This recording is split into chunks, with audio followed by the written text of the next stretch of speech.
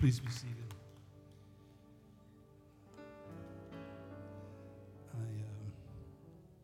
What a presence today.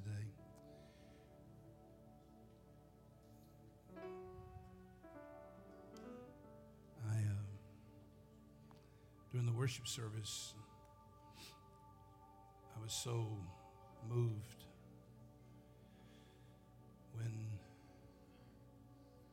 we kept worshiping, and I heard the Lord,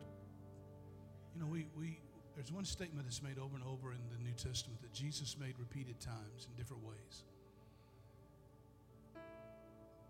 And he said it to various people. He said, "For that reason I came."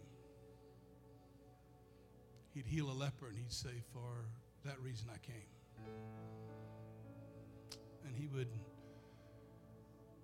people would try to distract him from his purpose, and he'd say, no, that's for this purpose I came. And I heard the Lord just say to me this morning, what did you come for?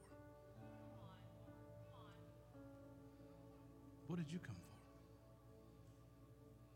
for? And if you came to worship, nothing else matters. What did you come for?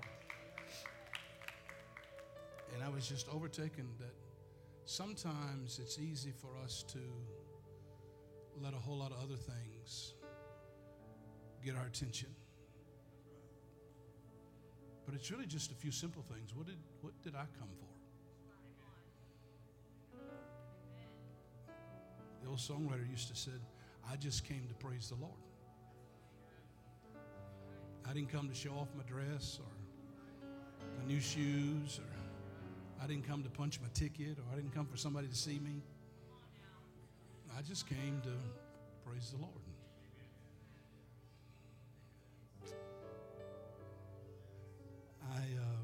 I was moved when I got the message on Saturday night about Kurt. Jerry, I want you to know we love you and your family and all your kids, grandkids, great-grandkids.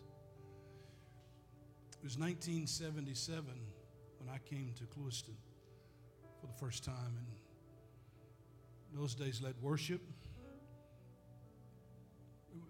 Brother Brown, bless his heart, somebody said, what was your job description? I said, well, it was like he preached and then everything else was on my page. Whatever else needed to be done. But in that choir, when we started building a choir, Cherry became a part of that choir. And I'll never forget how many times we would pray and she'd come and say, I want you to pray for my husband. Pray for my husband. God's going to touch my husband. And I had the privilege of being here the night that Kurt walked these aisles and made a commitment to Christ that was just deep in his heart. And the impact he's had on this place since then, the impact he's had in our city, the impact and legacy he's leaving with his children and grandchildren is amazing. So I wanted to come to be here with Chuck. I really didn't have to do anything. I was coming whether I did anything or not. And so then, he's got a way of really recruiting you when you don't really feel like you're supposed to do anything else. And so I'm honored to be here today. I love this house. I love this city. I love people here. Kathy and I are grateful that God, in his sovereignty, allowed our pathway to come through Clewiston. Jesus made the statement, I have needs to go through Samaria. Well, Tony had needs to go through Clewiston because there was something that shaped my life here that made an eternal difference in me forever. And many of you people are in that today. I got an iPad full of sermons. I don't have a lack of sermons. And I told Chuck last night, I said, I'm going to just see what God says to me about tomorrow, if that's okay. Because I really don't feel like I have to preach a sermon today. I don't feel like it's one of those kind of days, and particularly the presence that's filled this room. So I don't feel under any pressure to do that. For all of you homiletical and hermeneutical students and Dr. Dave, I'm not going to be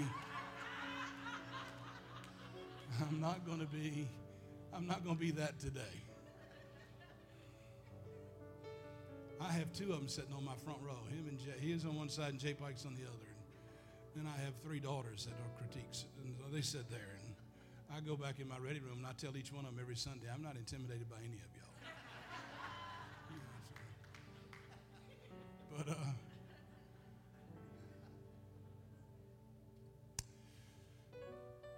something that's been on my heart very deeply is I feel like we are in the midst of a great awakening. I think our nation and the world is about to experience an awakening. How many of you know that every new day begins in darkness? Sunday did not begin when your alarm clock went off. And it didn't even begin with daylight. Sunday began 1 minute after midnight. And so whatever time you had your alarm clock set for is when you became aware of the new day. So I think there are people that are, even when it's 2 o'clock in the morning, recognize there's a new day here. And just like 9/11 shifted things in our world to some degree, logistically and tactically, I believe we're in the midst of a spiritual shift. In fact, the term, when God says, I'm going to do a new thing, it literally means fiercely new, radically new, not just a little dressed up version of what you've had. It's literally something so fiercely and radically different that you have to discern in order to be aware of it. It's easy to call good evil and to call evil good. It's what Paul told the Romans. Be careful that you don't fall into a trap, that you look at things and say, this good is evil. Or be drawn into believing that this evil is somehow good. That's why there has to be a people of God in the earth in order to discern what's really going on. Because I would suggest to you today that what you see going on in our nation is nothing more than the underpins being moved in order for God to break up what the Bible calls fallow ground. Ground that's not experienced harvest in a while. Actually, we live in one of the nations of the world where the least amount of harvest is taking place. I realize we have big churches, but as far as people coming to Christ, we live in one of the nations of the world where less people are coming to Christ than many other nations of the world. Statistically today, the majority of the Christian world is not white, it's brown and black.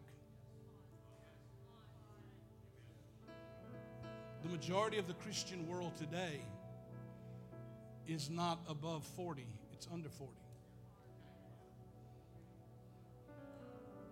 The majority of the Christian world today is not male, it's female. And if you would boil down the people that are literally moving the world, you'd find out that statistically, majority of the Christian world is more Pentecostal than it is Presbyterian. If you would put a picture together of all the statistics of people that are Christians today, it would be a 23-year-old brown-skinned woman.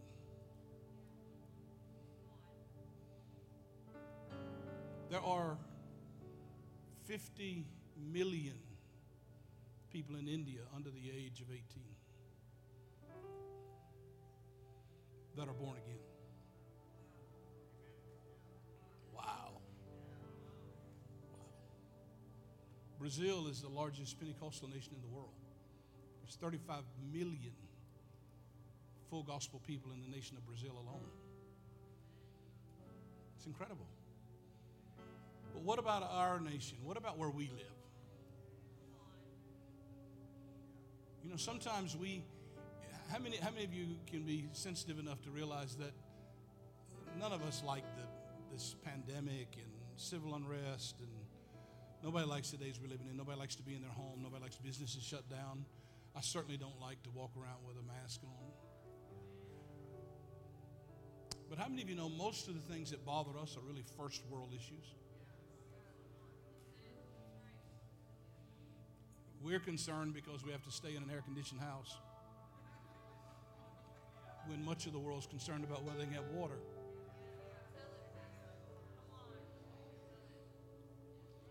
And so what is it going to take for us to be the people? And I really am not going to spend a long time, but I think the challenge in this awakening is that we are being confronted over the dichotomy that exists in our lives between what does it mean to be an admirer of Jesus and what does it mean to be a follower of Jesus.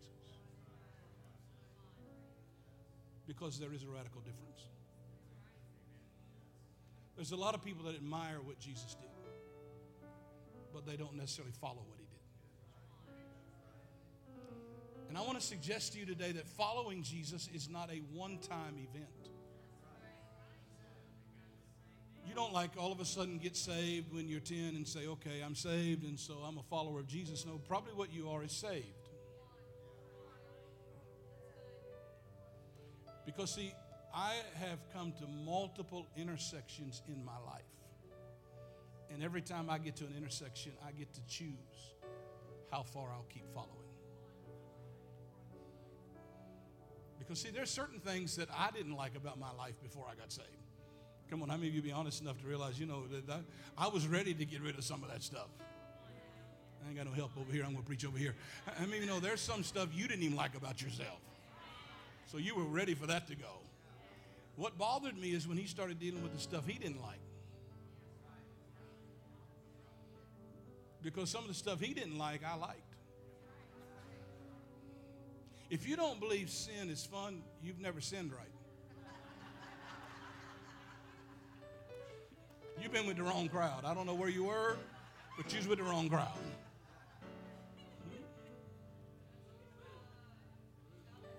So what I had to find out is I had to find out that every time I came to an intersection, every time God started dealing with something else in my life, I got a chance to decide whether I was going to be an admirer of what Jesus could do or whether I was really going to be a follower of what he could do in my life. And sometimes it's easy for us to hide in the complexity of all kinds of things of religiosity that we put on, and because I teach a Sunday school class or children's church, or because I usher, because I do all this stuff, then somehow I believe that dresses me up and makes me a follower. When in reality, it maybe just makes me a worker. Because then Monday through Saturday, I just keep on following my own way.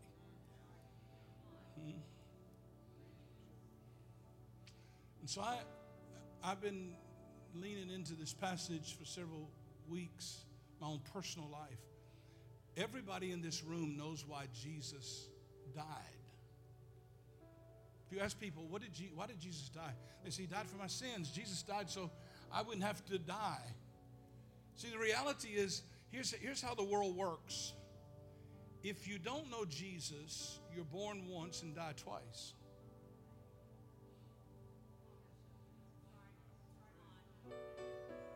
You die a natural death and you end up dying a spiritual death. But if you know Jesus, you're born twice and die once.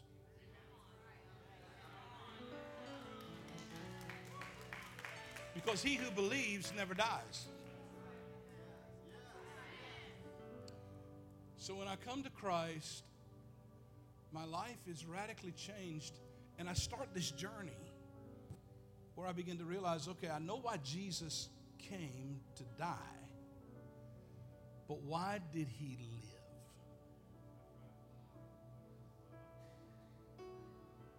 If he only came to die, how many of you know he could have done that 2 days after he got here as a baby? His blood didn't somehow intensify and get better the older he got. He was the spotless Lamb of God laying in a manger. So if he only came just to die, then he could have done that right after he got here. Redemption's plan could have been paid for, and he could have returned to heaven. But for 33 years, he lived. So while everybody fully understands why he died, my question this morning for all of us is, why did he live? And why did he spend 30 of those 33 years in complete obscurity? If if I'd have been God, Jesus would have been like a child evangelist. At 10, he'd have been holding crusades. Because he was just as anointed. I don't have any help. How many of you know there's a lot of people got old and never got anointed? So my point was, why did he live? What was he here for? In fact, he himself said this. He said, the reason I was here and the reason I lived is so that you could see and meet my Father. Because for several millennia, church world, religious people, Jewish folks, other people who followed strange gods had been trying to describe the God that was invisible. In fact, the book of Hebrews says it this way, that in sundry times in various ways, God kept trying to describe himself. That literally means in all kinds of seasons of history, God was trying to make himself known. He said he did it first through the law, the 10 Commandments. He said, maybe I'll give them the 10 Commandments, they'll find out who I am. And all they did when he got the 10 Commandments, Moses on the mountain getting the 10 Commandments, they're in the valley building an idol. He brought them out of Egypt. They thought, maybe I'll show them that I'm a delivering God and that'll let them know my nature is for them to be free. And they danced around a golden calf. So then he says in Hebrews, he said, I came along and the law didn't show them who I was. So maybe I'll produce judges who will judge righteously. And so I'll take people and let them judge the standards of the earth. And those judges will call right and wrong and yes and no, balls and strikes. Because after all, life is about getting it right.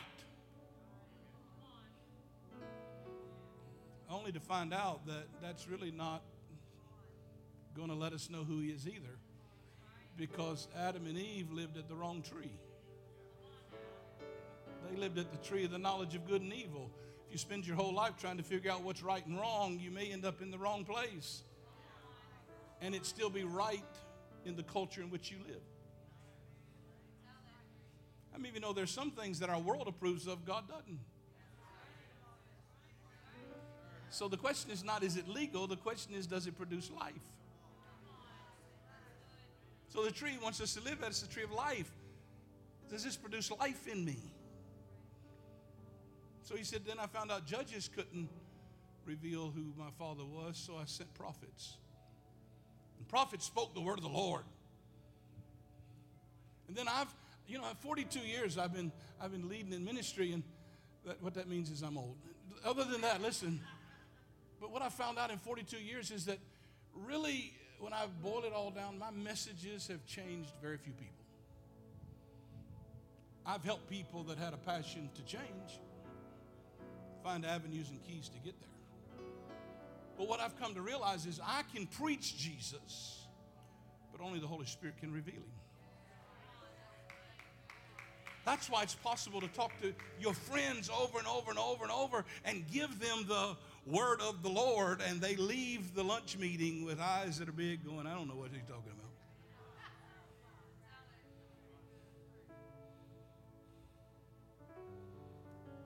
So Hebrews says all of a sudden I realized that the law didn't show who the Father was. The judges didn't show who Father was. The prophets couldn't reveal who Father was. So Father said the only way that the world will ever really know who I am is I have to incarnate myself. You know, we usually only talk about incarnation at Christmas time because it's a Christmas message. It's a big church word, incarnate. All the Spanish speakers in here understand because some of that's got to do with flesh. The word carn got to do with flesh. So incarnate, I gotta take this God being and put him in flesh.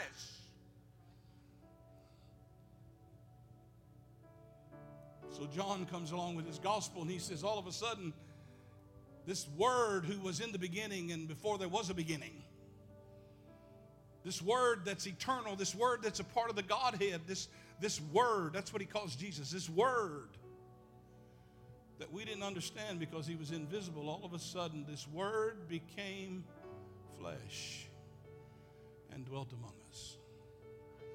And we beheld him as the only begotten Son of God, full of grace and truth.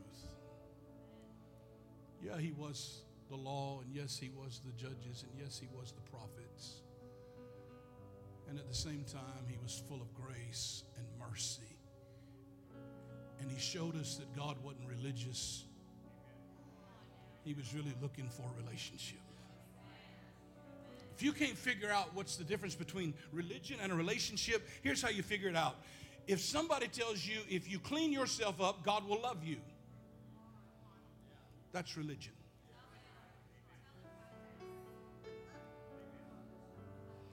But if somebody tells you Jesus will love you and help you get cleaned up, that's a relationship with God. That's the difference. See, I grew up in church world where if you stop this, and start this, then you can be accepted among us. Jesus said, I'll accept you, and as we journey, I'll bring you to intersections so you can keep choosing to follow me. So all of a sudden, God took on flesh and lived among us. And Jesus said, the reason I did this is because the world couldn't understand what my Father thought about things in the earth. So I became incarnate. So that when the world said, what's God think about prostitutes? They can see how I handled them.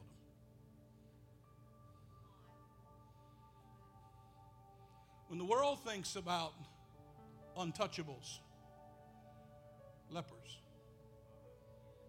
overlooked, Zacchaeuses. When the world marginalizes people with limitations and are sitting on the road begging for attention like Bartimaeus, when they wonder, what does God think about those people?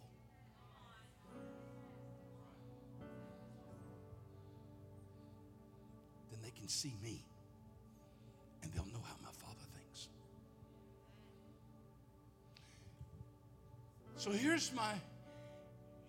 I got up this morning, that's it right there. That's all I got right there. So here's my question for New Harvest Church, for all of us, for Tony Miller, for all of us today. Could it be that our world is chaotic because they're waiting to see